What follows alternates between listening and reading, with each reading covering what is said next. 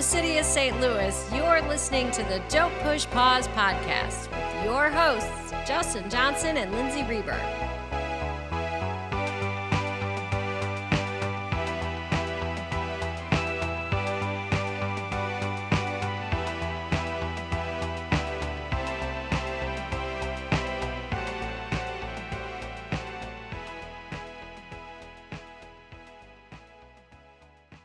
Welcome to the podcast. Welcome back, Justin. Hi, everybody. Lindsay, this is a movie I think for like 2 years we've talked about doing. We know we have to like watch the movie multiple times, and this is a movie that I both love, but also it's like it can be a difficult watch, and that's David Cronenberg's The Fly. But I'm glad we're finally doing it for the podcast. I know we've talked about doing this since season 1, and it's always a treat to watch this film, but yeah, it's a difficult one. There's something about this movie with the isolation that's going on. It's like we haven't been able to be in the same room recording for so long. Like we're still recording remotely. And I don't know. There was certain moments of watching this movie. It was like kind of like a weird because the character being so isolated in this movie and kind of like turning into something that can't be around other people. Yeah, in a very devastating way. I think one of the greatest things about this movie is that it is dealing with such universal, timeless themes of the human condition that it's never going to not feel like it's appropriate for the time. And so in the middle of, a time when hundreds of thousands of people are dying during this pandemic, watching a movie like The Fly, it has a little bit more weight behind it. But nevertheless, it is nice to watch a work of fiction. It might be hard to watch in some ways, but the feats involved in this movie, as far as like technologically and their performances, it is such a rich, all-encompassing film. I don't ever get tired of it.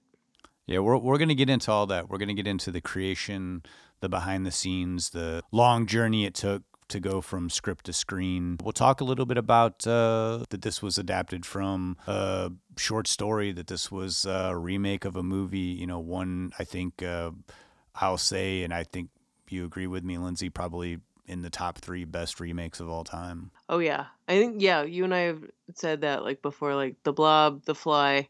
These are movies that were worthy of a remake and did them in not so much like wanting to recreate exactly what happened, but totally reinvented what the movie was. And of course, our favorite thing to always talk about, and that's the cast, and the cast working with director David Cronenberg. We'll get into that as well. A lot of themes, and there's a lot of fun effects in this movie. And we don't just mean like the pulling of the fingernails. Like there's a lot of really cool things that they did to make this movie look flawless, especially for 1986. Yeah. I'm not like a gargantuan science fiction fan. I love horror, but this is one of my favorite blends of like science fiction and horror. I really have grown to love this movie so much over the last few weeks, watching it for the episode.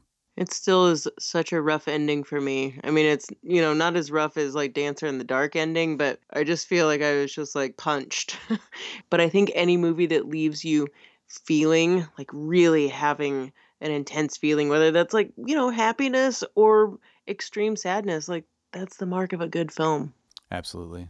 Well, so much to talk about with The Fly. We'll also get into our picks of the week. I stayed with a Jeff Goldblum movie, and I think you did as well, didn't you? I sure did. I stayed with the Jeff Goldblum and Gina Davis movie. Wow. Thank you very much. I did not. I went Jeff Goldblum with Cyndi Lauper, 1988's Vibes. Very solid choice. I'm so happy you did this.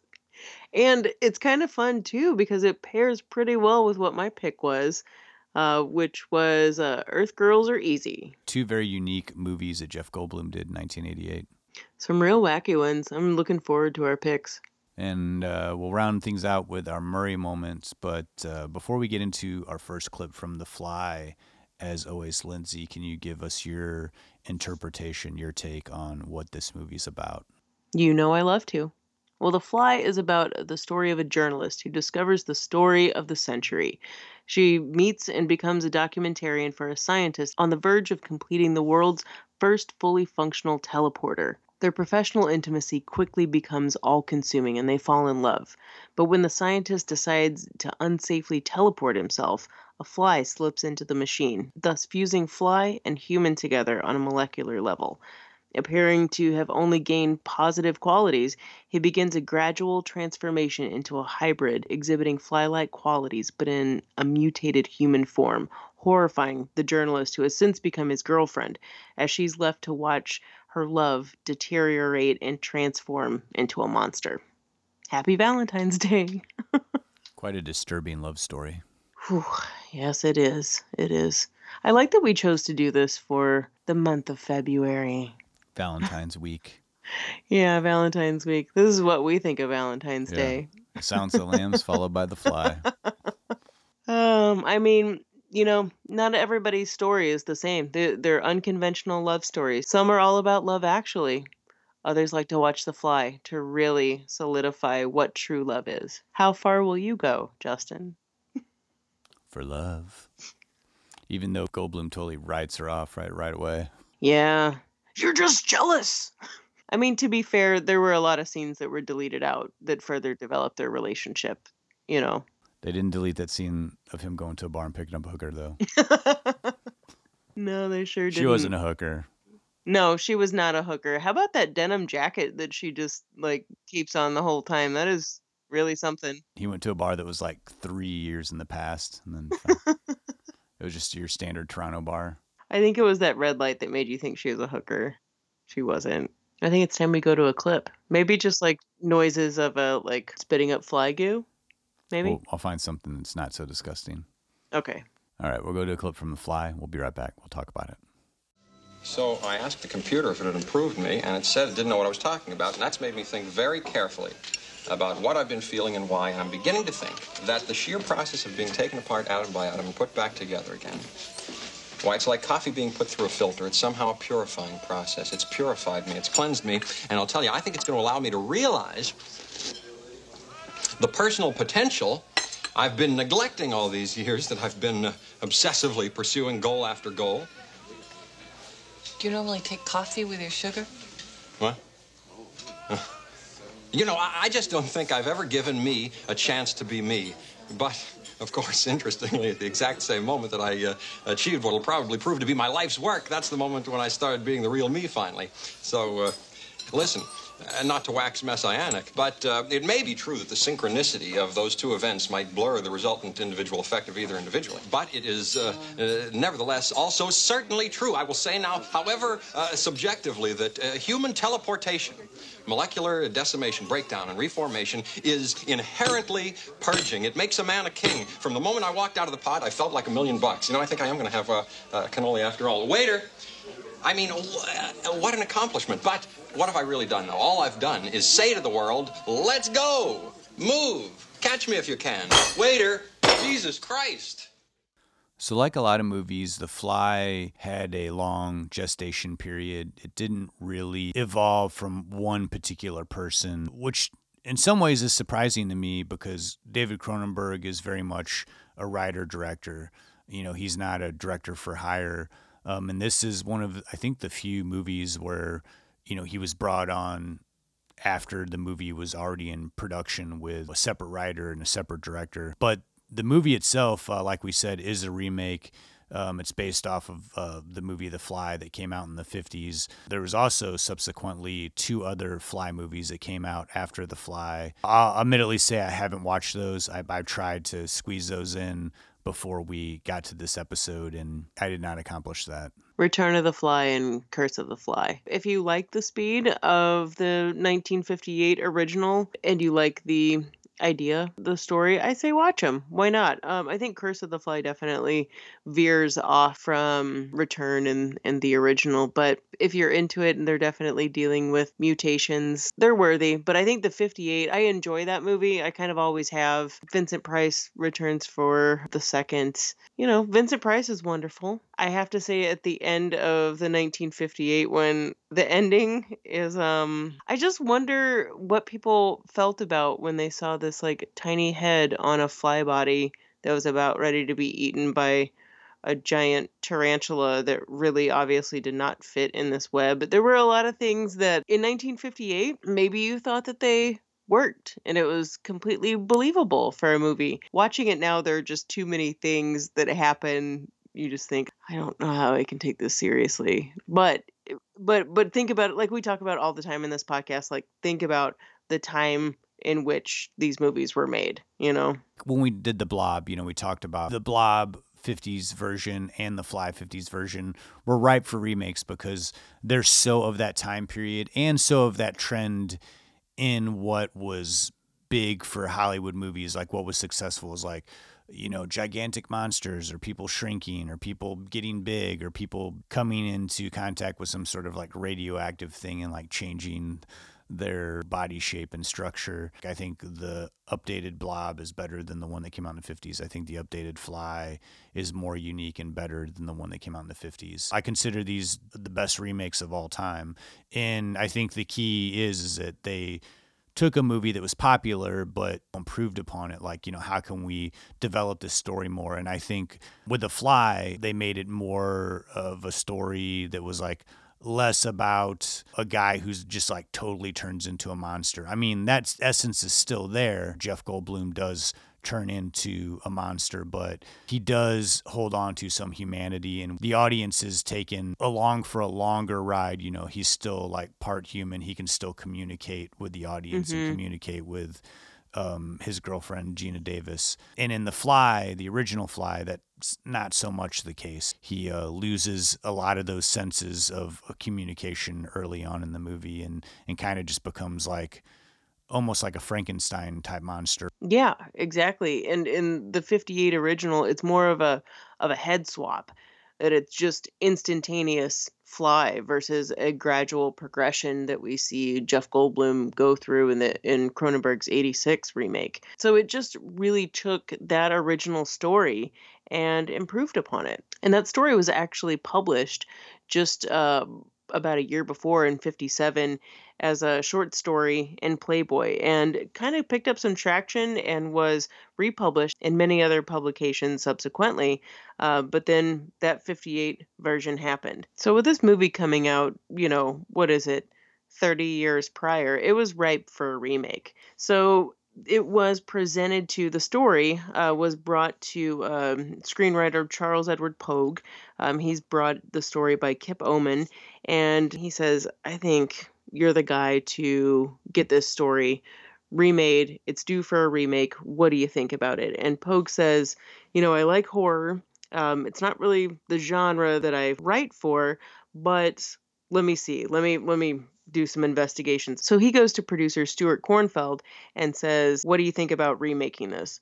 Kornfeld loves the idea, agrees to do it, but also knows that the rights to The Fly are owned by Fox.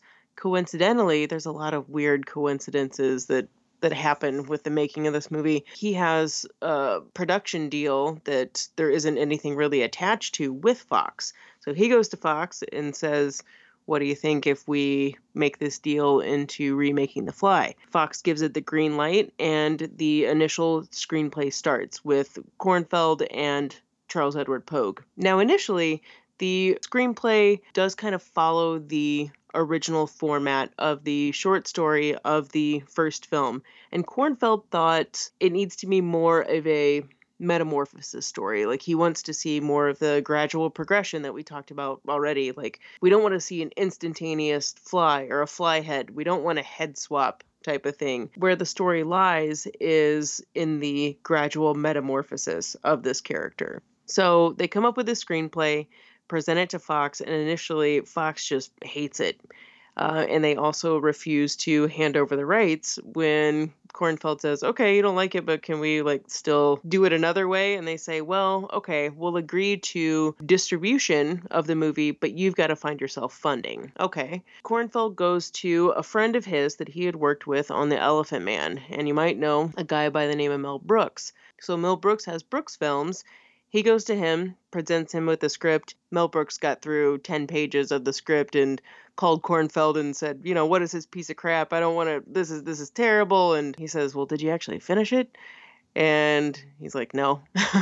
So he finishes it, and then by the end of it says, okay, I'm all about this, but I need a rewrite. I want to rewrite, and maybe Charles Edward Pogue isn't the guy to do it. So he's removed from the project, and there are multiple attempts at rewriting the script. That kind of starts happening. So at this point, they think, okay, we've got some traction here, we've got funding, we've got distribution, let's look for a director. First choice, David Cronenberg. That's who Kornfeld is going for. Now, at the time, Cronenberg was involved with the production of Total Recall for a good year, so he's unavailable. So they got to move on. And their second choice is a director named Robert Bierman. He was a relatively new filmmaker, had some films under his belt. He gets this script and is really excited about it and wants to make it like the best movie that's ever been made, just really becomes committed to it and is all about it. So there's, again, excitement. We're going to do this. And then, like, the world's weirdest, most tragic thing happens in this man's life. Unimaginable. So Bierman is working on production with The Fly, and his family is in South Africa. I don't know if they're just vacationing or what. He wasn't with them, and very far away. And his daughter is killed in an accident. So he hears about this. I just can't imagine this, hearing about it and not being with your family. It's just such a terrible feeling. So understandably, he says, hey, I got to go for a little bit. He leaves, and everyone, involved understands. He leaves for a good month. Now, remember, at this time, also, The Fly had kind of a lot going for it. It was the only movie that was in production at Fox, so they had everything at their disposal. So they had a really good setups. And now, I mean, this is a tragic, awful thing to happen, and they're kind of at a standstill, and they really want to go with Robert Bierman. He was their second choice. They're excited about him, so they say, okay, you got to be away for a little bit.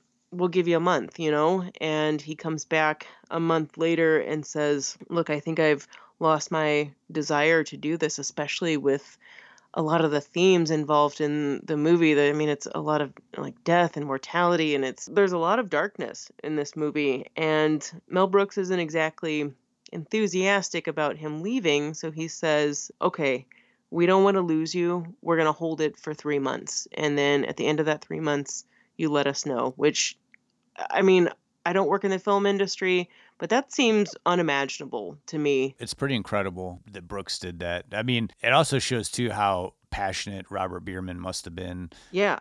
And it just seems so like everybody had their heart in the right spot.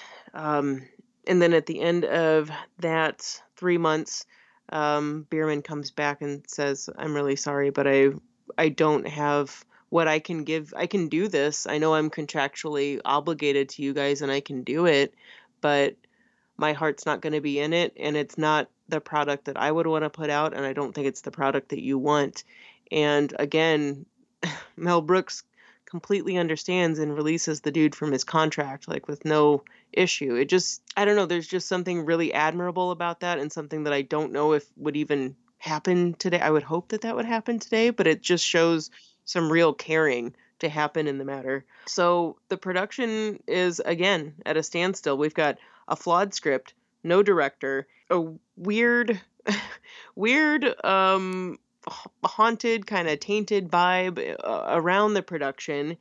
And I think there was also some talk that Brooks Films and Fox were having some issues, and there was just a lot of money on the line, and they didn't just want to throw it away. They'd already put work into this and time into this. So when you've got a lot of writing on the line, what do? You hope for a miracle in some ways. And that is kind of what happened to this production.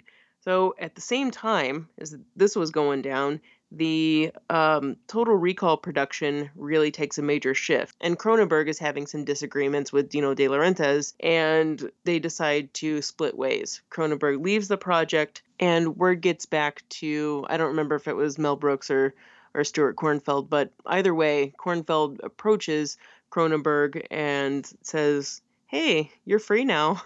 What do you think about doing The Fly? And Cronenberg says, and maybe I got the drift that this was because he was coming off of Total Recall, that he said, look, I'll direct the movie, but only if I can do the rewrite. That's the only way that I will do it. And I want $750,000 to do it. It sounds pretty demanding, but you have to imagine he worked for a year of his life on Total Recall. I feel like he got burned and he didn't get any credit for Total Recall, and there's a lot of Cronenberg in that movie. So Mel Brooks and Stuart Kornfeld know that this is basically their shot to make this work. And one way or another, got to get it done. So Mel Brooks lobbies really hard to get more funding for this film, and he asks for $1 million and gets it. I guess he wrote like this very impassioned letter saying, this is why we need this. This is the only way that it's going to happen. And it totally worked. Kornfeld said it was the fastest deal made in Hollywood. They went to Cronenberg and said, hey, dude, you know that $750,000 you wanted? Well, how about $1 million? And Cronenberg just was like, where do I sign?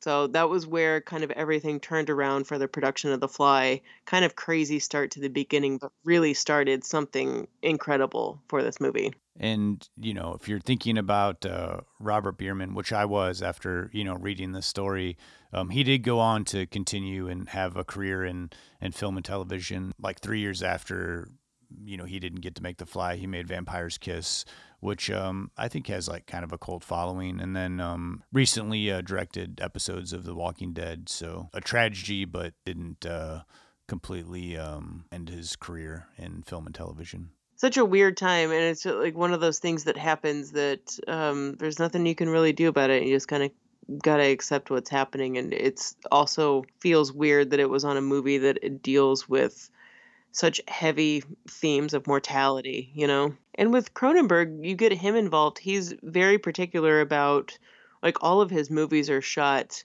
in Canada, and if I'm not mistaken, in Toronto, right? I'm pretty sure. Yeah. I'm certain Fox was probably, you know, trying to make it look as American as possible. I mean, if anything, I feel like once you get Cronenberg involved, you've got someone dedicated to fixing the script. You've got a competent director, and you've got someone that says, I always shoot in one place, so we're going to shoot it there. And Kornfeld knows that Cronenberg generally works with like the same crew and starts contacting people that Cronenberg had worked with in the past and says, hey, pretty sure I want to come to you. I need to run this by Cronenberg, but we need to assemble a crew to do a remake of The Fly. And so basically like the same production designer, editor, cameraman, director of photography, like makeup effects, even composer that Cronenberg had worked with in the past just brought the same cast of characters in to work with him. And I think it seemed destined that this movie was going to push forward and really had somebody that could really pave that way into the reinvention that this tale of The Fly needed. I've said this on many an episode, but I always appreciate a director who continues to use the same crew that they worked early on in their career. Also, too, like The Fly was a big movie for Cronenberg, but I mean, he had done, The Dead Zone, he had done Videodrome, he had done Scanners. Like, these were movies that, you know, had a substantial budget and got like big theatrical releases. So I think it was like a perfect director to come in, a built-in crew, everybody's comfortable. It's a perfect recipe. And when you have director coming from, you know, the likes of Rabid and Scanners and Videodrome, The Brood, you know, even and The Dead Zone, the material involved in The Fly, I mean, it just fits perfectly. It's no wonder he was kind of like the first choice and they thought that they couldn't get him. The type of story that's involved in this, it just really played to Cronenberg's strengths that we had already seen in his previous films. You know, you think of Cronenberg, you're like body horror. He's the body horror director. And, established that early on, like even with his first film, Rabid. But The Fly, I think, is like on a grand scale. We are seeing like a general horror type movie of like a monster, but also a body horror type movie of someone, you know, relating to like if you had an illness, you know, and you're like seeing changes in your body that, you know, is like very intimate and very scary and like, oh, this isn't good, you know, like with his fingernails falling off when he's starting to make those first transitions into becoming The Fly and not really like 100% aware of like what caused it or what's going on. Like, he doesn't have that information yet. If you get an ailment or something, you know, your mind goes to like the worst possible thing. So there's a lot of stuff in The Fly that is very relatable in that body horror way that Cronenberg does time and time again with other movies, where he is like setting the tone for mortality and like thinking about your health or thinking about your body and how maybe you don't think about it or you're abusing it, but then when something goes wrong, it can like shift your whole mindset on like your life and what you're going to do. And it's just such like a quick flip. And he's able to really, I think, harness that anxiety that we get in that horror, that scary feeling of anguish of like, you know, oh, what if something happens to, you know, me, or like I get sick again, especially like right now with it, you know, every time I hear somebody cough, you know, I'm like, wait, what, are you sick? Cronenberg really taps into that. And I think The Fly is like a great example of that, like slow descent into body horror and then into like the real sci-fi horror that The Fly is like known for. Yeah, he's not afraid of darkness and combining a lot of elements, whether it is something like body horror and then how that mixes with our fear of disease or fear of dying, but these primal fears. I mean, hell, even the fear of, like we see later in the movie when Gina Davis's Ronnie or Veronica character is pregnant, right? And she has a pregnancy fear, you know, and that we see in the movie has a dream about giving birth to a giant maggot. Like all of these like very, very primal fears that are exhibited and here just play to something that is relatable to people. And when it's manifested for you on screen, it's a little, you know, it's horrifying. It is, but it's something that you can go, well, yeah, I've maybe had a nightmare or something like that before. And Cronenberg is also a perfect person to combine this theme of like a sexual awakening and interweaving that into a story about a rebirth or becoming something else or turning into something else, a metamorphosis, transformation of one's personal identity from one thing, from when Jeff Goldblum, Seth Brundle, the scientist, is, you know, kind of like a geek. You know, he's a geek. He's quiet. He has kind of a godlike complex. One could say he's probably like a 50-year-old virgin. You know, who knows? But he definitely has once he teleports himself, unfortunately with a fly, he emerges from that pod built, you know, and not in like a you know, Schwarzenegger like built way, but we see him and it's like, oh, who is this man that's outside of his tweed jacket? This little nerdy scientist who looks totally hot all of a sudden. Yeah, these things that are common to us all interwoven into this story, but told through the lens of a science fiction horror fantastical journey. It almost makes it like okay to talk about such deep themes and themes that no one wants to talk about. I mean, like transformations, like what Gina Davis said that Cronenberg explained to her, that said that your character of Veronica and Seth, like your relationship is, think of if you loved someone and they got cancer or they came down with some debilitating disease and started turning into someone that you know didn't know, and or that you know, but like just physically they began to change and you feel like each and every day like you lost a part of them. That horror, that, you know, that emotional anguish that you go through knowing that you love that person, that's never going to go away, but you know that they're disappearing before your eyes. And I think Cronenberg, you and I, Justin, we both got a kick out of this. Cronenberg saying like, if you were to describe this movie to someone and not say it was like a horror or a science fiction movie and just be like, boy meets girl, guy starts deteriorating before her very eyes, and then she is forced to help him kill himself. It's not exactly the most uplifting story in the world, you know, but you put it under the idea of a horror science fiction story. It makes it more palatable. It makes it an easier story to tell when it's also something that you watch. And like you said, Justin, like with every year that you get older, our bodies are different Yeah. from when we were 20 to where we are now. And you feel a lump and you're like, oh my God, am I going to die? Like we go through that, and that is the experience in this movie. And I know we were goofing earlier, like, oh, this is a Valentine's movie, but there is a love story here too in this script, in this story. And Cronenberg's really smart in the way that he weaves that in without making it be like a straight up love story.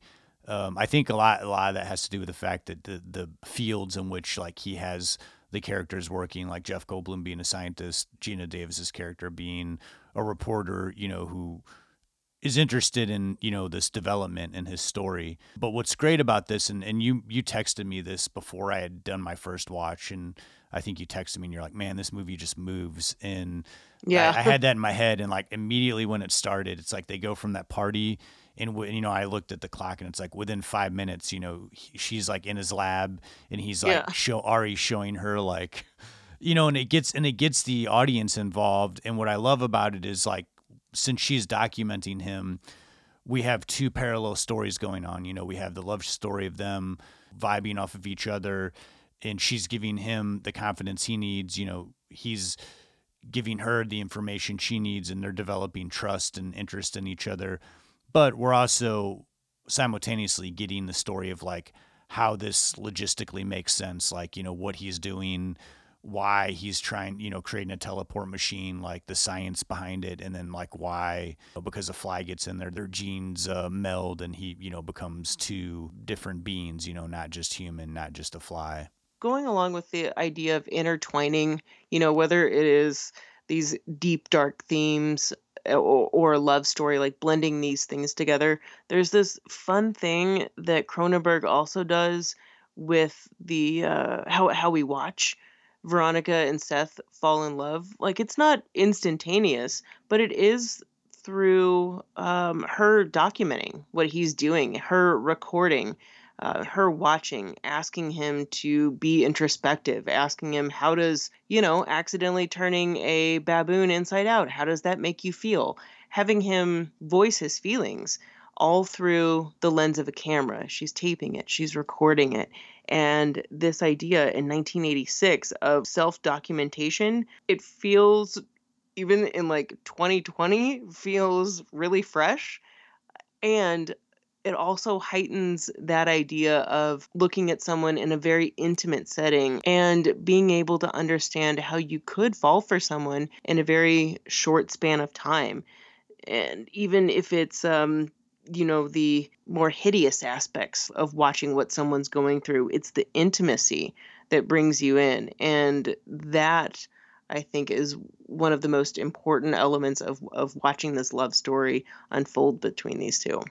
I totally agree. We'll get into more of those, the cast and these characters after we come back from our next clip from The Fly. Sounds good.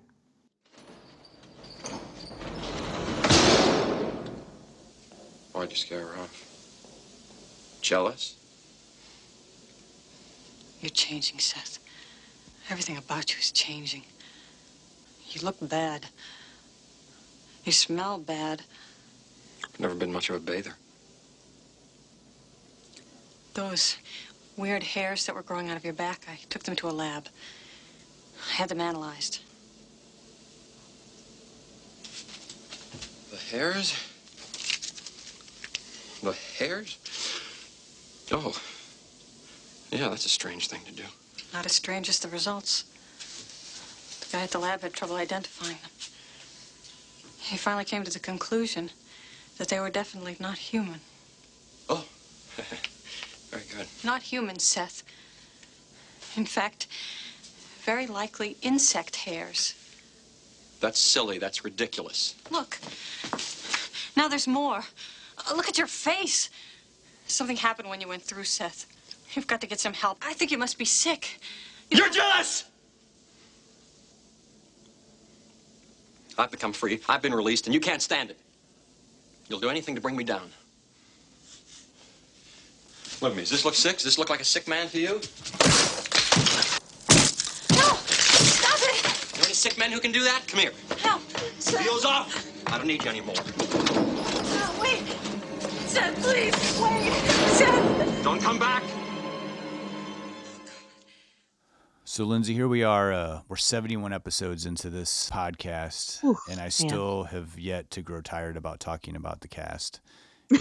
We always, I think like it's like a default intro to our discussion too, but it always just comes up as something that's, especially when we start going to like find the inner workings and you're listening to, actor commentary or director commentary, how it comes together in that relationship between director and the actors and them bringing a movie to life just fascinates me. And not just someone giving a good performance. I think like, hearing how they developed the character, how that relationship worked, but especially on a movie like this, because it is so intimate. There's so few characters in this movie. So, I mean, this whole story is riding on like three people's shoulders.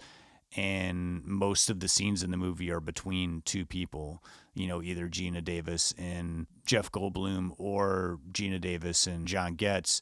And it's kind of wild because when I was watching the movie and thinking about the cast, I always kind of thought about Jeff Goldblum as like, he's like the main guy in this, but really Geena Davis is in it. Like when we're away from Jeff Goldblum, it's all Geena Davis. And then the majority of the time she's with Jeff Goldblum. So it's like she's in the majority of the movie, like in almost all the scenes except for, the times when Jeff Goldblum is by himself, which isn't too many in the movie. Yeah, it's funny that like the original 1958 movie really follows the wife of the scientist, and it's really her story versus the scientist that turns himself into the fly. And granted, there are some major differences between that one and this one. It is still kind of like it follows Geena Davis's experience. Now, that's not to say the score of the movie, I would say, follows the feeling behind what Seth Brundle is going through, like that tragedy.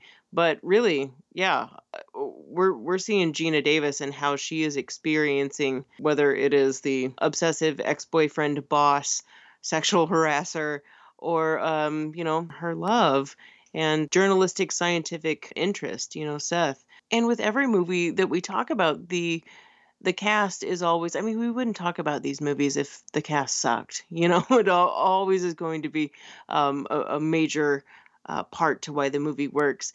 And it is always amazing to me how each story of how things came together is different. And this one, like The Fly, is completely unique. We've made it 71 episodes, and this story is pretty darn cool because, I mean, the biggest thing for me, and it was a big gamble, was to cast your two leads who were in a relationship in real life.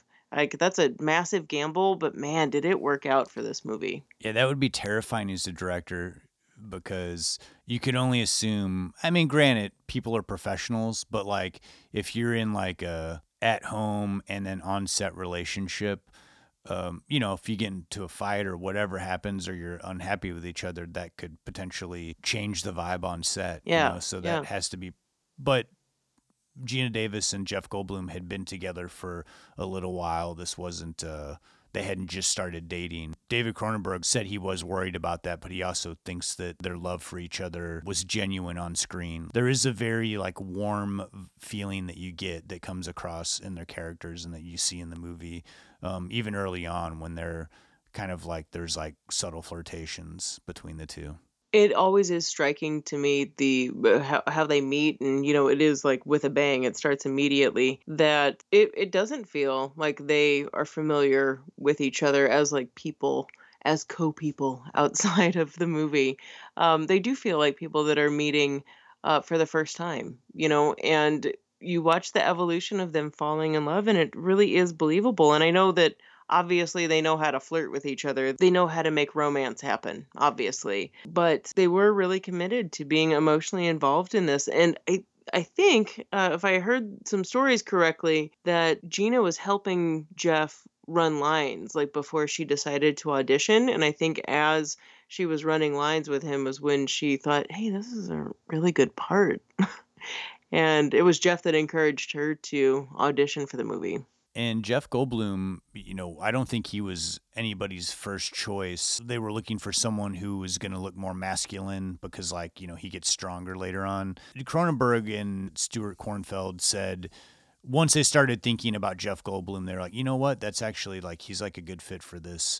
And this is one of those movies, I think one of Jeff Goldblum's better performances where all his idiosyncratic beats and everything work really well for this. And when he's sped up talking, he's starting to become the Fly, and he's talking really fast and having to talk all technical, his enunciation and everything is so clear.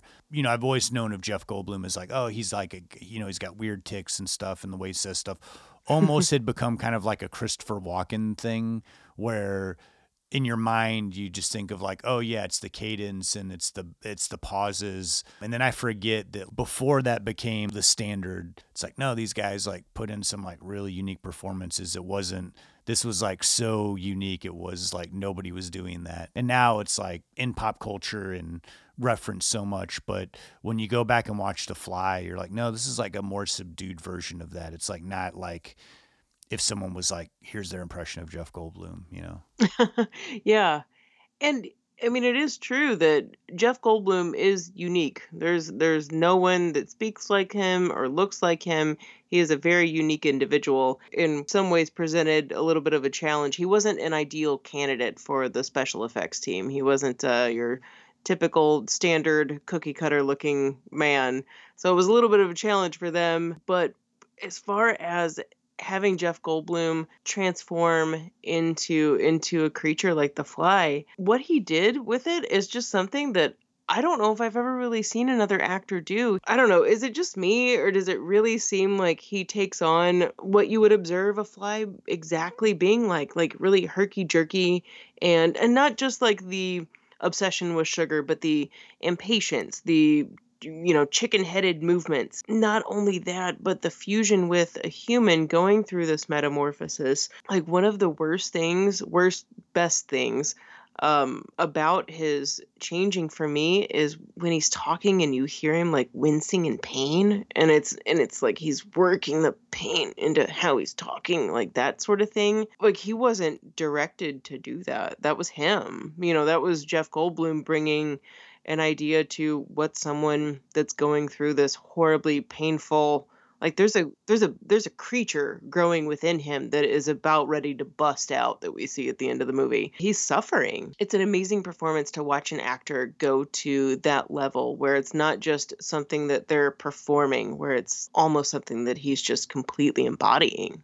Yeah, it's a very physical performance. We'll get to effects later on in the discussion, but a lot of the actors that they had looked at prior to Goldblum were put off by the fact that they were going to have to put on special makeup effects, and they were worried that it would mask their performance. And he accepted that challenge very heavily. And even when he has, obviously other than when he becomes unrecognizable as just Jeff Goldblum at the very end of the movie, but Yeah. Even those last few times where he's got heavy makeup on, he leans into the performance. You still recognize him as Seth Brundle. And you got to think about it. This is a pretty wild performance because, he's constantly changing. So that's something, you got to keep track of. It's okay, we're, every 15 minutes in the movie, you're further advanced in the stage of becoming a creature. You're constantly having to recalibrate how you're going to do this scene.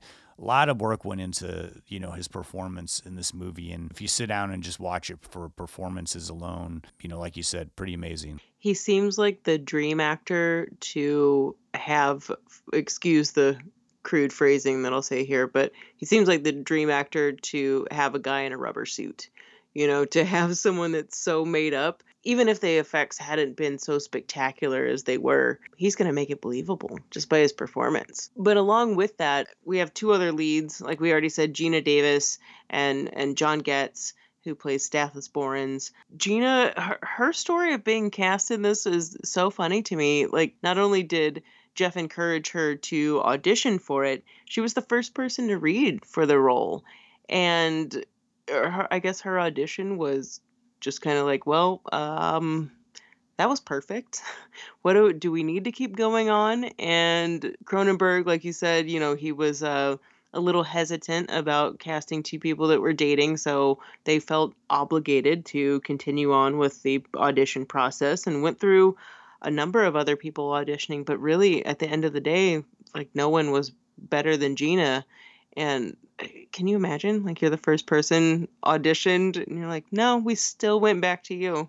Even though we're like a little timid about it, but you're kind of perfect. I love Gina Davis in this movie. In many movies she doesn't have and not just only in like looking different than a typical like what Hollywood was casting for female roles in the 80s, atypical to that, but also bringing like a different kind of warmth, just comparable to like, a couple years later in Beetlejuice. She just has like a completely like inviting warmth that you're instantly engaged in her character. And like, okay, this person, I don't know everything about him yet, but you kind of want to learn it. Always like kind of kick off a role with a little bit of mystery. What's funny is, this was like her first meaty role. I remember her in Tootsie, and that was very much a background character, even though she was in multiple scenes. But aside from being in a few like episodes of television shows, I think she was in, forgive me if I'm wrong, but I'm pretty sure she's in Fletch. And she was also in Transylvania 65000, and then The Fly, and then kind of The Fly is what really made her into a bankable star. If that wasn't evident in Tootsie when that was her first movie. But really, her performance at the end of this movie is probably, I think, one of my like top 3 favorite things about it. I mean, I don't even know where to start. I don't know if it's where she pulls off Brundle's jaw or where she blows his head off, but her reaction is like it hurts to watch her because it feels, and maybe that is coming from, maybe she's thinking about that's her partner in real life. Maybe that's what motivated her. I don't know what it is, but tears are streaming down the woman's face. It is just one of the most powerful performances. Yeah, it's a gut-wrenching scene. It doesn't hold back. Oh, that ending. I will say, another performance in that end scene is John Getz, Stathis Borans. That man has made a career out of just being a little smarmy, sarcastic little asshole, but he does it so well. Yeah. He's wonderful in Blood Simple. We've talked about him before in Don't Tell Mom the Babysitter's Dead. He's a great actor.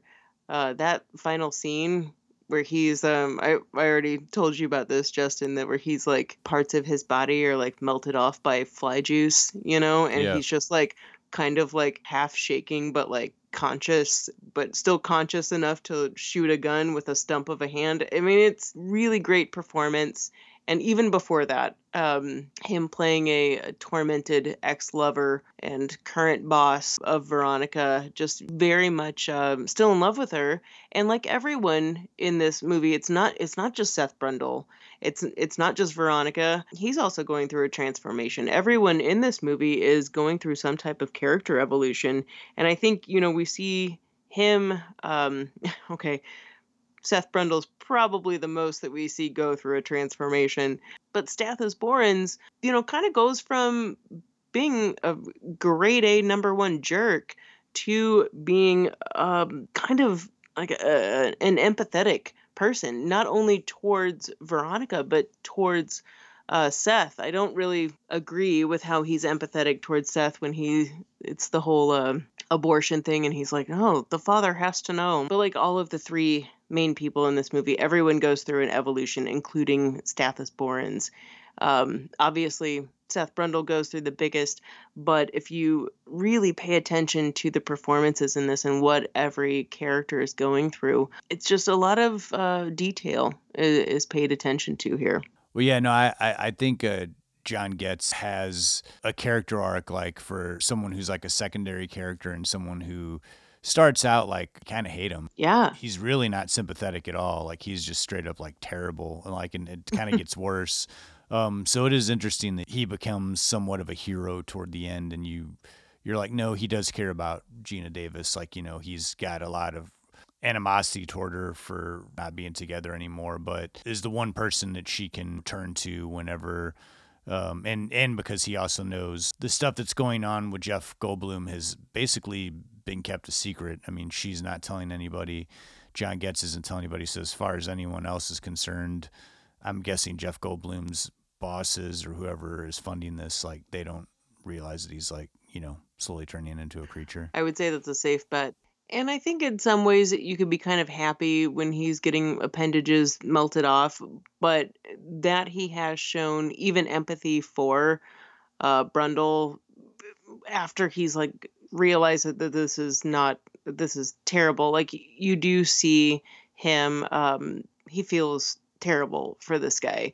I don't think he necessarily is like, we can do something to save him, but he feels bad for the dude. So I think in some ways when you watch what happens to him at the end, you're not exactly cheering for it. You're just, it's terrible the whole way around. And speaking of appendages getting melted off, yes. I want to talk a little bit about the effects. That scene in particular, one of many gruesome scenes. And like, I will say, when I was listening to the commentary, not, watching the screen the whole time. And I was like, oh, this is a good time to put my head down. I've already watched this movie twice, like, with the full impact of the effects, like, because they are pretty gross. I mean, this is definitely, it's kind of a squeamish movie, more so than I remembered. And maybe I've gotten like a little softer in my, over the years, but there's like 2 or 3 scenes in this that are just pretty straight up gross. And John Getz getting his limbs barfed on and melted by acid is pretty disgusting. I mean, it kind of reminds me of the hand getting blown off in RoboCop, because he's like screaming and withering in pain, but they're not cutting away. I mean, they're not doing it in like this is like over the top violent. I mean, it's like feels very real and the pain feels real. It's a rough one.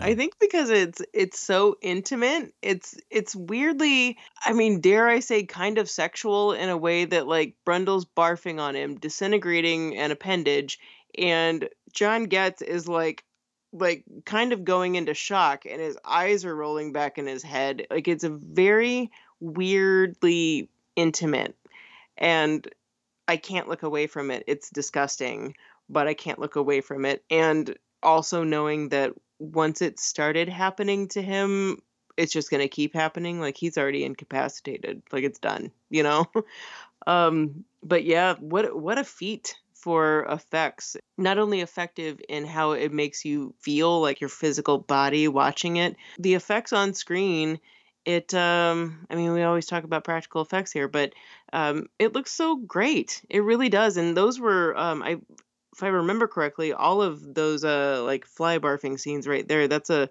animatronic Brundle fly that's doing that one, and it still works. I didn't really think about how effects heavy this movie was, and was like watching it and thinking like, yeah, this is really, it makes sense. I mean, we have to see this slow transformation of a human being that looks normal to us that's going to transform into a monster at the end of the movie. But slowly, we have to show something.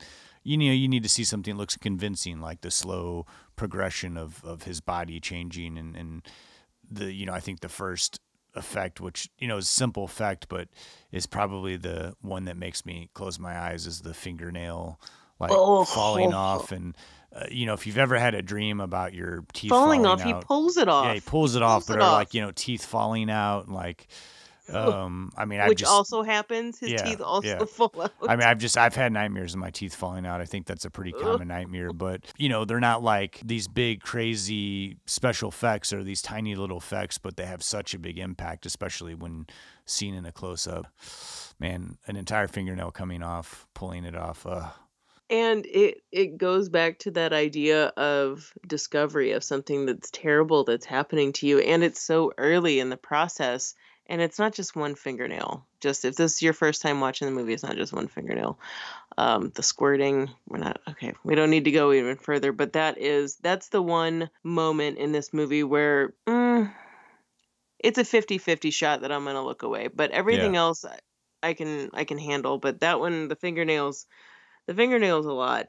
There's a lot of great effects, whether it's just whether it's the arm break when he goes to the random bar and uses his fly juice to disintegrate the guy's hand and then it breaks in the middle. Like that is an incredible effect. Or the bloody baboon, when he first tries to transport something living that gets turned inside out. All of these little things are massively beautiful effects. I know it sounds weird to say beautiful when it's something so grotesque, but I think that's the trick in watching movies like this that can be so visceral and, difficult to watch, or if you're squeamish, but remembering that this is artistry that's happening here, and that it makes you feel that way. That's a really cool thing. Like, that's art that's happening. And on top of that, you've got effects like, how did they have Jeff Goldblum running up a wall and on a ceiling and it looks seamless? There are no cuts. How did that happen, you wonder? Well, what was really cool about that is they rigged up this whole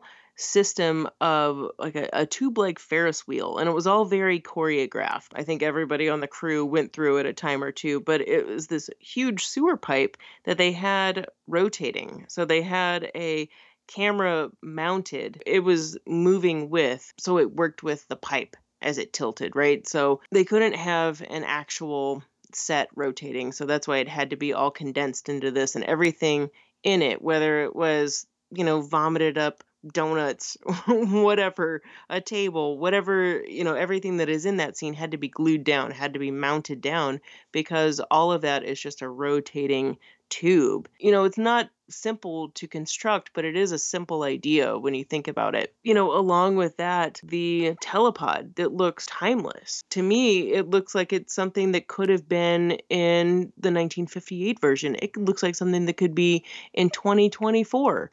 It has this quality about it that just works. I mean, it's kind of womb-like. That's the first thing I think of. It is something that is disintegrating life and recreating life again. It's this, I don't know, maybe I'm crazy, but that's what it seems like. It seems very womb-like. But the telepod itself was created out of a cylinder that was taken off of David Cronenberg's Ducati motorcycle. I think originally the idea was to have it looking more like a glass shower, something that was more phone booth-like, something that was more out of like the 1950s version, and Cronenberg really wasn't down with it. I think he said it just seemed boring to him. Which he's right. It Yeah. is boring. It is boring. And so this idea came up, and basically they took the cylinder off of Cronenberg's motorcycle, took it back, flipped it over, and that is exactly what that is, just on a bigger scale. I love the sleekness and the minimalist look of the pods, because the movie, I think a lot of the reason why it doesn't look dated, aside from the effects still holding up, is those pods don't look like what you normally would see in like a science fiction movie, where sometimes they're just putting so many gadgets on things to say like, oh, in the future, there's like a million gadgets and a million buttons. Whereas it's funny how I think 1986, The Fly, like 20 years later, we have like minimalism in machines, like Apple and all this stuff is like small and slick, and there's not a lot of buttons. It's like a good call to do something that was going to look a little more timeless, instead of trying to like creating something that totally isn't something that we've never seen before, just to show that it's supposed to look like futuristic looking. Yeah, it was like they tried just the amount without going over the top. That sort of thing. Yeah. And not that this movie was supposed to take place in the future, but what I mean? Like advanced technology is what I should say. Oh, I know we need to close out this effects section here, and this is something that I'm sure when I say it, if there's anyone out there that works in the movie industry, they're going to be like, that's so remedial. I can't even believe you're bringing it up. But one thing that they did in this that I find really fascinating is using motion control camera work. And what motion control is, it's basically the camera is mounted on a dolly, and it's programmed and operated by a computer. And what it is you see this in the scenes where the camera kind of steadily moves into a shot directly looking at whether it's Goldblum or Baboon in the telepod. And this is presumably right before it's whatever's in there is going to be teleported, for dramatic effect. How that shot is done to where the object inside is there and then disintegrates and disappears and looks completely seamless. There's no digital work done here. What's happening is there's two different shots done. The reason it needs to be done by a computer is because it has to be exact. There are two exactly the same shots done by a computer on a dolly, and it is dissolving from one shot to another. So it just looks completely flawless. To me, I think that is just magic. I mean, I understand and I appreciate that I can understand how it works because there's a lot in filmmaking that it just seems like witchcraft. That one, I don't know. I just think it's really beautiful how it happens and that it happens not too much. They don't overdo it, but when it does, it's just seamless. And for 1986, again, just incredible work. Yeah, I think this was one of the first motion control shots in a movie. And just to kind of end on effects, with the Academy Awards, the makeup effects hadn't really been a category for very long, maybe like 5 years. But The Fly did win for special effects makeup. Shockingly, Cronenberg has never been nominated for an Oscar. How has that happened? He has, a few of his movies had actors and stuff be nominated, but he himself has never been nominated by name in any category, though he did say it was quite a thrill to attend the Oscars for the first time. When The Fly premiered, he was like, oh yeah, we were way back up in the third row, but he said it was awesome to see a movie that he worked on get recognized by the Academy, which has to be a thrill, even if it's only for one category for effects. But again, they were such a big part of the movie and made it what it is. While I think there were a lot more award-worthy aspects of The Fly, I'm really glad it at least got acknowledged for special effects. We should probably move on to our picks of the week here, but we'll close it out here just briefly. We've talked about Howard Shore. He's done the music for multiple movies that we've done on this podcast, but has worked with David Cronenberg pretty much for most of Cronenberg's entire career, doing the scores for each one of his films. And he is a interesting composer because he's not a composer where I immediately am like, no, that's Howard Shore, because he can change so drastically in tones and compositions for the movie. I mean, he really goes for the feel of a movie, not so much big crescendos and stuff like that, making things, I guess, Mickey Mousey, His scores feel like they are the musical equivalent to the story. And I know that that's something that either you can enhance scenes that are happening in a movie, but a lot of times his scores feel like they're just the undercurrent for the dialogue. And sometimes they can be huge, and then sometimes they can be more subdued. I mean, it's probably just because we're coming off of Silence of the Lambs, but with the opening of Silence of the Lambs and the opening of The Fly, they're both so bold. And in essence, they give you all of the emotion that you were going to feel throughout both of the movies. I mean, that seems astonishing, right? That you can make all of the feelings that you're going to feel in a 2 hour and a half movie, just in the first couple minutes, just in the music. That's really something that's overwhelming. Well, having him on board for this movie it almost solidifies that you're going to have a perfect score behind it. There's a little fun fact. It's a wonderful thing about 80s movies that they really tried to have a theme song or have a song that they could promote and have a music video and really helped get word out about the movie. And that actually did happen with The Fly. It was by a guy named Brian Ferry, and the song was called Help Me, and did actually come to fruition. It was done, was put in, I think, the ending credits, and just felt like, yeah, this didn't work at all, and was really being fought for, and I guess was shown to Mel Brooks at the end, and he was like, yeah, okay, that doesn't work at all. But you can hear that song in the background of the bar scene when Brundle disintegrates the arm of the gentleman that surely should have annihilated him there. Yeah, when you say disintegrates, it makes it sound like his arm evaporated. I mean, it might as well have, but yeah, it is just a bone protrusion, I whatever. think if you call the hospital and you're like, what happened? It's like, my arm just got disintegrated versus the bones like protruding through the skin. It paints a different picture. They're like, we called NASA because you said your arm disintegrated. We didn't know what that was, but it's just a bone protrusion. The paramedics are bringing in a guy with a disintegrated arm. So they want us to put it back on or wait? Wait, that's what teleporting does. Just like you disintegrate, right? And then you reintegrate? The guy's arm just like, disappears. It's like... Captain to Star Deck, I've got this arm that I need disintegrated right now. Dude, he beamed his arm off. Yeah, dude, the other day I totally disintegrated my pinky finger. We'll come back to The Fly for some final thoughts, but let's move on to our picks of the week, which both are very heavy in the Goldblum. Yours in the also heavy in the Davis Goldblum, which I thought was a nice touch. What can you tell me about Earth Girls Are Easy? That's a movie I've not seen since it was on television when I was a kid. If you were a teenager in the 80s, ultra hip, and MTV was part of your soul, well, chances are you've probably seen Earth Girls Are Easy. If you haven't, you could maybe think that this title presents a cringy problem, but it's not like that, I promise. Continuing this week's sci-fi love story theme, it felt appropriate to do The Fly sequel to the Gina and Jeff love story. Okay, not really, but the two actors were married at this point when they starred together in this bizarre romantic fantasy comedy. Complete abandon is needed for this movie. It's out there, but so unique in its presentation.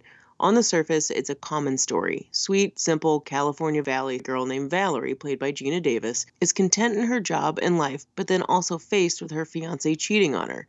And if aliens hadn't landed in her pool, she may even have gone back to her cheating partner. Yeah, that's right. You heard me correctly. Aliens crash land in her pool. Well, we come to know these gibberish, modified Valley slang-speaking aliens as Mac, Whiplock, and Zebo, played by Jeff Goldblum, Jim Carrey, and Damon Wayans. Can you even stand how awesome this cast is? That alone is a reason to watch this movie. Even above that, this is an adorable 80s to the max story. Neon colors, dance parties, big hair, ridiculousness at every corner, and the one time there's even a half-gay joke, it's not even negative. Earth Girls Are Easy might be the most lovable, totally 80s movie. Watching this amazing cast submerged in all the neon of the decade, nightclubs, backyard pools, car chases, surf talk, totally idealized Southern California lifestyle, watching all these massively famous folks in such an off-the-wall movie is nothing short of magical.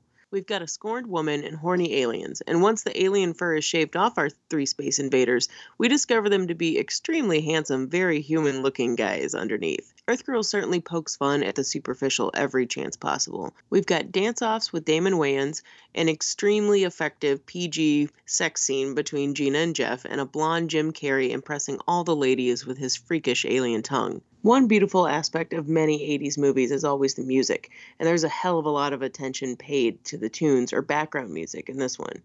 In the first couple of minutes, we're already hit with the B-52 Summer of Love, one of the most criminally underplayed singles from the band. And later on, Shake That Cosmic Thing is also worked in. But then we've got Depeche Mode, Information Society, an amazing Hall & Oates cover of Love Train, and the most notable, since this is kind of a half musical movie, multiple songs from Julie Brown. 80s MTV generation, y'all remember Miss Julie Brown, right? From introducing music videos on the network with her show Just Say Julie. Well, anyway, director Julian Temple and Julie Brown are the two brains responsible for this movie. Many of Brown's songs from her 1984 EP Goddess in Progress are included in the film, and the track Earth Girls Are Easy from that album serves as the premise for the entire movie. It's ridiculous to listen to the song after seeing the movie because, yes, it is really all of the film boiled down into one song. It's totally cute. And Brown performs a few times as well, along with the very sweet Gina Davis chiming in too. With that album and the entire tone of Earth Girls Are Easy, it's so superficially funny, but then covertly humorous at the same time. There's backhanded commentary on culture, treating police like buffoons, Valley Girl lifestyle, dating life, and it's just so snarky and biting you can't help but laugh with every every quippy line or lyric. And the same can be said for the ton of dialogue and bro-like behaviors in the movie. The otherworldly humor contained in the picture just has so much reckless abandon it starts to feel endearing. Plot-wise, this is a fish-out-of-water story and a romance. 3 aliens with a darling, gentle, empathetic woman to protect them. No one, except for Valerie, ever understand or notice that they don't really speak any identifiable language, which is also kind of commentary on Valley Girl speak. And it's only Valerie who knows their truth and understands by inflection their gibberish. Oh man, I almost forgot to mention legendary comedian, Spinal Tap band member, frequenter of SNL movies, Michael McKean, pops up in this movie too as Valerie's totally gnarly pool boy. And if you think you've seen him do everything in his acting arsenal, think again. I kind of forget it's him because he does such a great job of a SoCal surfer bro. Speaking of 80s bros, if the genders in this movie were reversed, I kept thinking this the whole time while watching it. In no way would it work today. Goldblum, Wayans, and Carey come off as dumb, even though we know that they're not. They're just aliens. And Valerie does a good job of trying to hold back her immediate attraction to Goldblum, but it would have been far more over the top had she been a man. Earth Girls Are Easy is a whimsical farce that's almost too adorable at times, but has enough sarcasm woven all throughout to keep you wondering where in the hell is this story going. But like any true romance, we know who's going to end up together, and it's not going to be with Valerie's cheating piece of crap former fiancé. In music, humor, fashion, creativity, and uniqueness, there just isn't anything out there like Earth Girls Are Easy, so please seek it out. It's harmless, good-hearted fun. You're not going to be weepy at the end of the movie, but you may feel like you want to be swept off into space by an innocent intergalactic charmer. I really need to rewatch this movie. I don't remember too much about it, but I remember liking it so much when it came out. Right now it is streaming for free on YouTube. Oh, that's awesome. Because I was going to ask you if you had the DVD. Oh, I wish. This is a movie I would totally want to own. Even though it's very dated, there's something about it that's always going to work. It's just a really charming little movie. All right, I think it's your turn to tell me about Vibes. Well, speaking of dated movies, Vibes kind of fits into that category. It's utterly stuck in the 80s, but unique nonetheless in a lot of the same ways I think Earth Girls Are Easy are. Came out the same year, 1988, and it pairs Jeff Goldblum with pop superstar Cyndi Lauper. And she hasn't really done too many acting roles, but this being her first, she is one of the main co-stars here. At first appearance, it's kind of jarring because you kind of forget how thick Cyndi Lauper's New York accent is. And I don't know if she's doing it as a put on, really, or if it's that thick because it almost seems like a little bit of parody. But if you can get past that and Jeff Goldblum being like at his utmost kind of strangest, they both play a pair of psychics. All these psychics are paired together in this group and they're all learning about their different psychic powers. Cyndi Lauper and Jeff Goldblum don't have an instant attraction to each other, but opposites do attract later on in this movie, and they're paired up to go on a journey to the Andes Mountains in Ecuador to help a mysterious man played by Peter Falk find his son. Not long after that, though, they realize that they've been suckered into a plot to help Peter Falk find a mysterious energy force that's at the top of the mountain. He doesn't exactly know where it is, and some people have died trying to find it. The movie opens, and also the rest of the movie feels a lot like a Raiders of the Lost Ark Temple of Doom meets Romancing the Stone. It's really on the nose with that. I think this movie in production was even like pitched as sort of a Temple of the Doom meets Romancing the Stone type movie. And it is very, when I talk about dated 80s, it feels very much in that realm. Lot of fog throughout the whole movie. It's like everywhere they go, once they get to Ecuador, it's like they just had like a dry ice machine like blowing on the actors like everywhere they walked. And a lot of like kind of goofy, espionage type situations happen where all these other psychics are also looking for this energy, a lot of double crossing. Nonetheless, it's all entertaining and fun. I never really do feel like I get that there's a lot of chemistry between Jeff Goldblum and Cyndi Lauper, but toward the end of the movie, they do kind of click. It's one of those movies again, and I feel like a lot of times with this podcast, I always end up picking these movies that make it sound like I don't like them as much as I do. But when I suggest this, but again, this is one of those movies that's like perfect for a Sunday afternoon. You know, you flip it on, you're kind of relaxing. It's quirky, and if you're a fan of Jeff Goldblum or Cyndi Lauper, I think it's kind of a must-see. Cyndi Lauper really, you know, has a couple moments that I think are the best in the film, especially when she kind of throws her voice to do this. I think it's the best part of the movie where she's trying to suggest that Jeff Goldblum doesn't like her because she's not like more of a prestigious, wealthier person that he's used to dating. And she kind of throws her voice and she's doing an impression of, she was like, would you like it if I was like this? And when she throws her voice and does this impression, it kind of like, I rewound it a couple of times because it's like so wild. She does it so perfectly. I wish there was actually more of that kind of humor and weirdness in the movie than there was. But I really enjoyed this movie. It was one that I had never seen, honestly, until a few weeks ago. And when, you know, we were kind of trying to figure out movies to do for Picks of the Week and have a connection, I thought, well, I'll try to find a Goldblum movie. And I stumbled across this one, and it looks like this one is one of those movies that kind of got buried. I don't know that it was very much of a hit and that many people know about it, so check it out. Yeah, this is going to be one that I need to watch. I don't know why I've never watched it. I love Cyndi Lauper and Jeff Goldblum. Well, thank you so much, Justin. Thank you. Those are our Picks of the Week. Vibes and Earth Girls Are Easy, both from 1988. Here's your Murray moment.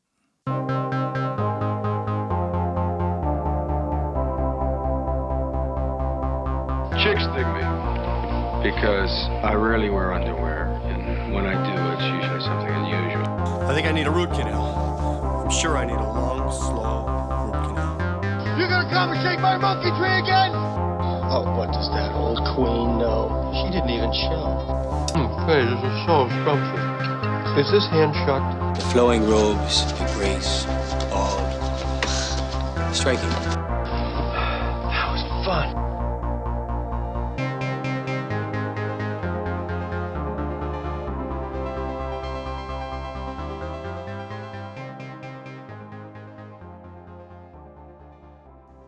The physical transformation of Seth Brundle got me thinking about how some idea of transformation happens in a lot of stories, or at least ones where we feel like we've gone on a journey with a character. That's what hooks us in. You might remember the metaphorical transformation Billy's Frank Cross character went through in '88 Scrooged.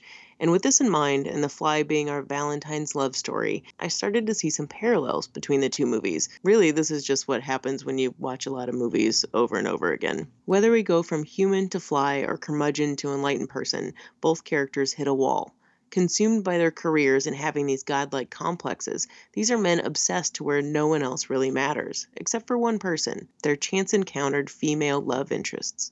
Geena Davis's Veronica is a street shooter, a good person, and the same could be said for the decent, caring soul of Claire, played by the wonderfully enigmatic Karen Allen in Scrooged. Claire's reappearance comes into Frank's life when he's breaking down, faced with confronting his personal demons. Similar to Claire, Veronica happens into Brundle's life right before his big breakthrough.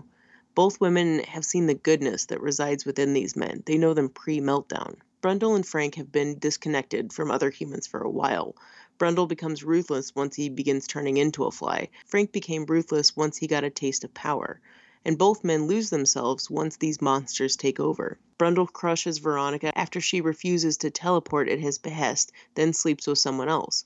Claire realizes she's lost Frank when he doesn't spend a specially planned Christmas with her and then deserts her for corporate advancement. Both Claire and Veronica are left bewildered. How could this happen? Why is he disappearing? Although The Fly and Scrooged have vastly different climactic endings, I'm struck by how I shed tears at both each time. Brundle is 99% gone, no returning, but still has the goodness within him to help Veronica aim the shotgun at his head.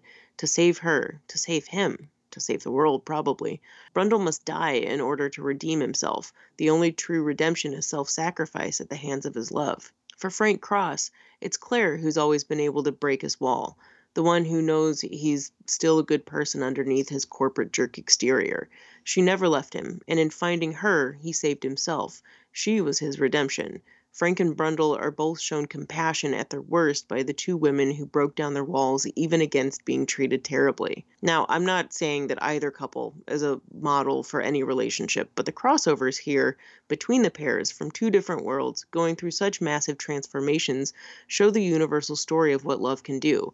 Or at least, the movie version. These stories serve as metaphors for real life, something so familiar, something we as the audience can cling to, either leaving us with a black pit of despair in our stomachs or hearts full of Christmas spirit. Either way, it's a love story. And for The Fly and Scrooged, I've always felt like these movies don't get enough credit for their love stories. Something I also got to add about Scrooge is that Billy's the entire reason that there's more of the Frank and Claire relationship that was expanded in the story. He knew that the movie needed that heart against the bleakness. Anyway, both The Fly and Scrooged are cultural tales about mortality. Their dismounts are just different. But watch them both again and maybe you can see these connections and more between these two unlikely similar love stories. Well, thanks so much for that Murray moment. Of course. Did you have any final thoughts on The Fly before we wrap things up tonight? I feel like this is a movie you can talk about at length, but there's one thing that was cut out from it. And sometimes, you're like, why did that get cut out? I wish they would have kept that in for the story, for this or that reason. One thing I'm so glad that was cut out of this movie, and you can see it in the deleted scenes on the Blu-ray and probably on the DVD too, but is the infamous fusing of the monkey and a cat. If you've seen this scene, you probably can't unsee it. I think it just really changes your whole opinion of Seth Brundle as he devolves into the Fly and makes you be a little less empathetic towards him. Not to mention it is an awful moment to watch in the movie and really would taint the entire film had that been kept in it for me, but it was pretty bad. I mean, it's awesomely done. Like it looks fantastic from a special effects point of view, but it sucks to watch. It's pretty painful. It was in one of the original screenings, didn't they? And they ended up cutting it out because the audience had such an adverse reaction to it. Yeah, and I had the same reaction as those folks, and I think, you could choose to keep that in. As we learned in Ginger Snaps, like sometimes people are wanting to press an audience's, button and know that hurting an animal can really do that. In this case, Ginger Snaps is a whole different thing compared to The Fly. The Fly, I'm really glad that they took it out. That was a good decision. Well, I'm glad you brought that up as your last thought because mine is very connected to that. Ooh, what is it? There is a sequel to The Fly called The Fly 2, which came out about 2 or 3 years after David Cronenberg's. And The Fly 2 sort of continues the story. It's the baby is born and becomes has special powers and grows up to be Eric Stoltz, but they have him confined in a laboratory because they want him to eventually continue the work that his father couldn't finish.